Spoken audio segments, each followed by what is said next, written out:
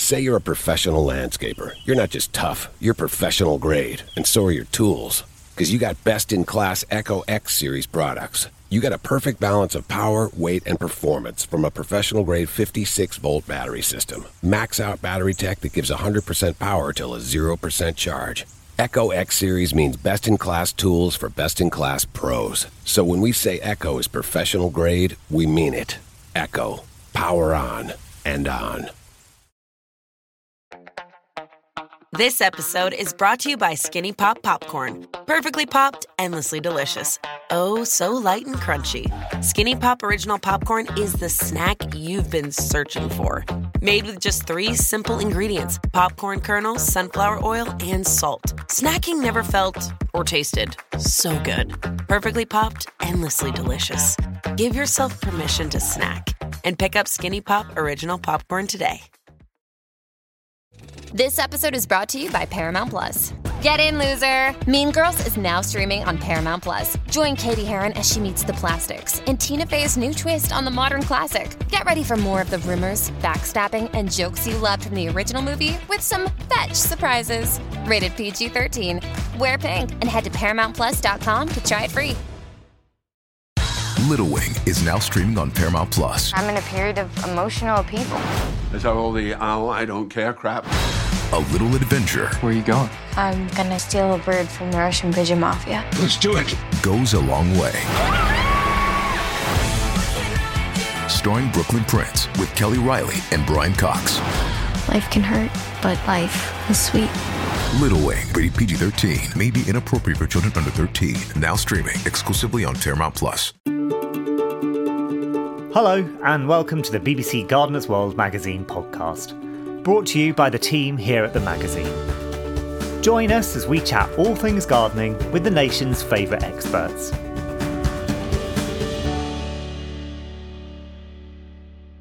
Hello, and welcome to Gardener's Favourites, a new podcast series featuring Alan Titchmarsh, Kate Bradbury, and the team here at Gardener's World magazine.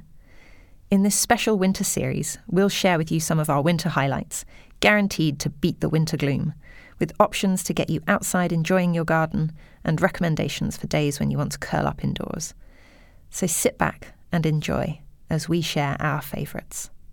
The great thing about having a gardener in the family is that you will never be short of something to buy them, because gardeners are always happy to be given something that they can garden with. Just make sure that it's something that's useful rather than that you think, oh, that's a novelty, because generally speaking, if it's a novelty, it'll stay on the shelf in the shed. Look for something that's definitely going to be used. Gardeners are always falling over packets of seeds. They stick them on the corner of a little bit of bench that they use for potting or on a shelf, and they go all over the place. And then they notice the sow-by date on the back of them, and it's usually 3 years out of date.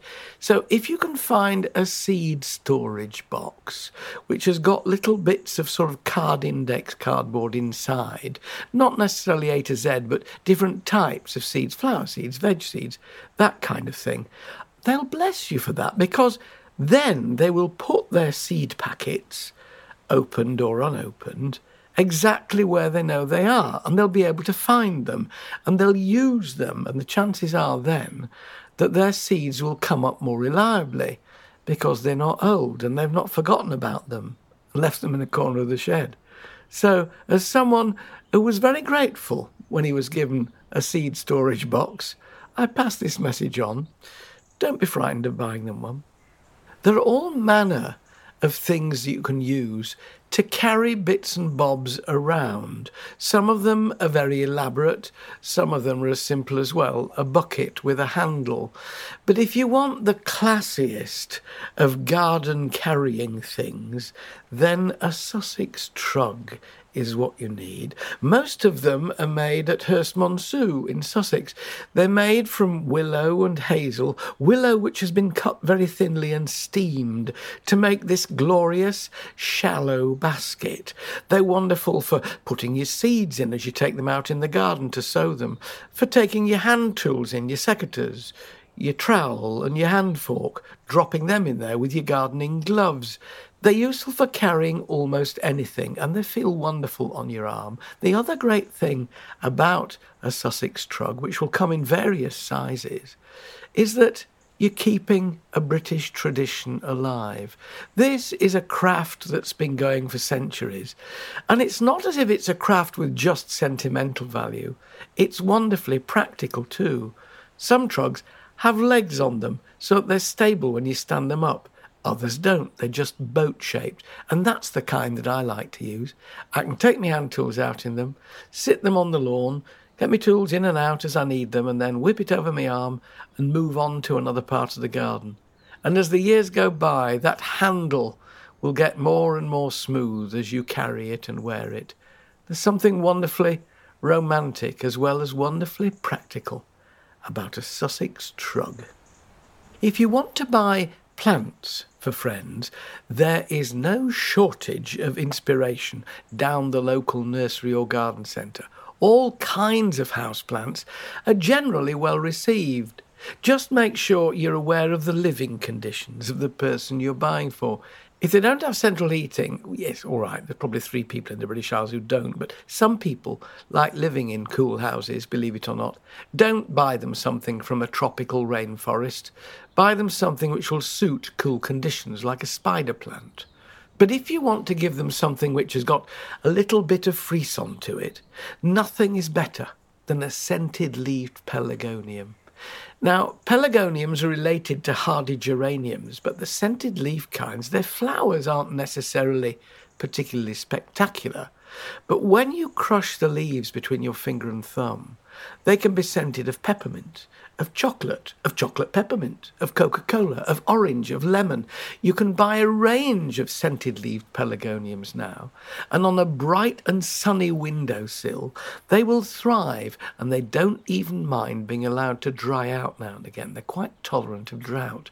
So for someone who isn't used to keeping houseplants, but who has a bright windowsill, a scented-leaf pelargonium where they can pull off a leaf and stick it under a cake when they bake it to give it a little bit of lemony fragrance. They'll bless you for that.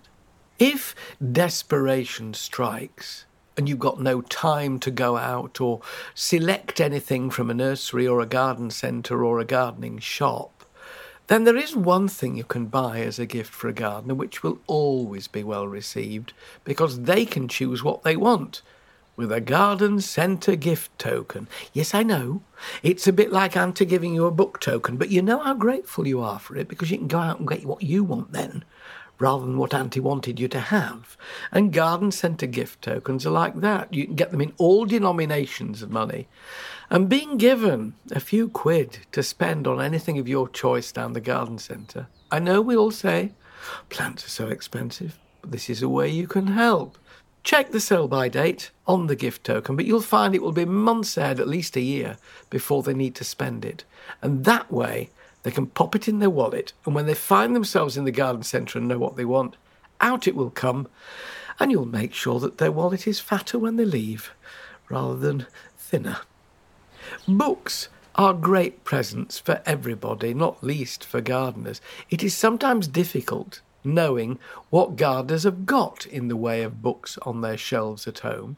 But generally speaking, if the book is a modern one, and it's a book about gardens rather than gardening, you're in with a shout, because we all like inspiration, and we get inspiration as gardeners from picture books. The photography nowadays, there are some great garden photographers out there. The photography is superb, and it does just when you're sitting down of an evening, it's too wet to go out or it's too cold, opening up a gardening book and disappearing into other folks' gardens and seeing what plants they're growing together and the combinations they get which are effective, you suddenly feel a shot in the arm. I could do that. I could grow those. And although you might think picture books, are for children, they're not. Certainly not when it comes to gardening, because each page you turn, even if it's something you don't like, well, that's teaching you something, isn't it? Don't put that with that. But then you'll find that illustration that stops your heart and you think, I really could do that. Or a vista or a focal point, or something in the garden used in a particular way, and you're off. I could do that. And a gardening picture book full of inspiration with glorious gardens, not necessarily stately. A lot of them are small but beautifully formed. That's a great gift. Every autumn, I get myself a few bowls, terracotta bowls with drainage holes, some peat-free multi-purpose compost, and I order a load of bulbs, generally speaking, hyacinth bulbs, because if I pot them up at the end of September or the beginning of October, and I put them in a cool, dark place like the shed or the garage, by the time Christmas is upon us, they will be pushing up out of the compost in the pot and showing their flower buds. And there is no nicer gift to receive at Christmas than some bulbs, generally hyacinths or maybe those Soleil d'Or or paper white narcissi, that somebody else has started off for you. It shows that not only are they giving you the gift of the moment, they're giving you a gift that they've spent several weeks in growing. They bought the bulbs. They put them in a pot. They found the compost. They kept them and nurtured them till they were at a point at which they were good enough to give to you as a gift. Wonderful to give and wonderful to receive. So spend a little bit of time each autumn in potting up some hyacinth bulbs, all the same colour in the same bowl, then they'll all flower at the same time, rather than mixing them up, and hand them over with a ribbon tied round the bowl. You get a lovely smile for your trouble. One thing that is a constant battle in a garden is remembering what plants are called. You think you will, but you won't, and you'll walk around your garden and somebody will say, "Oh, what's that?" And you'll say, what you need is a label. The trouble with labels is those white ones.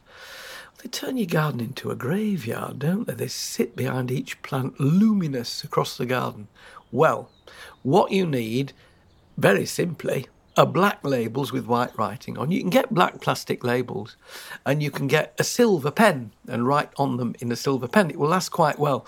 But if you really want the most brilliant gift for a gardener, it's, yes, some black plastic labels, but a tiny labelling machine. It's about the size of those credit card machines they give you in the shops.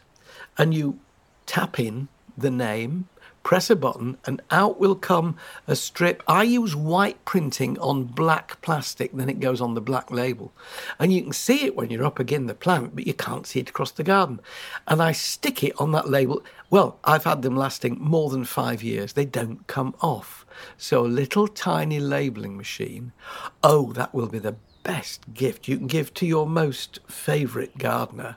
And then, for years to come, they'll never be short of knowing what it is. And when you say to them, "What's that?" they can say Metasequoia glyptostroboides at the drop of a hat.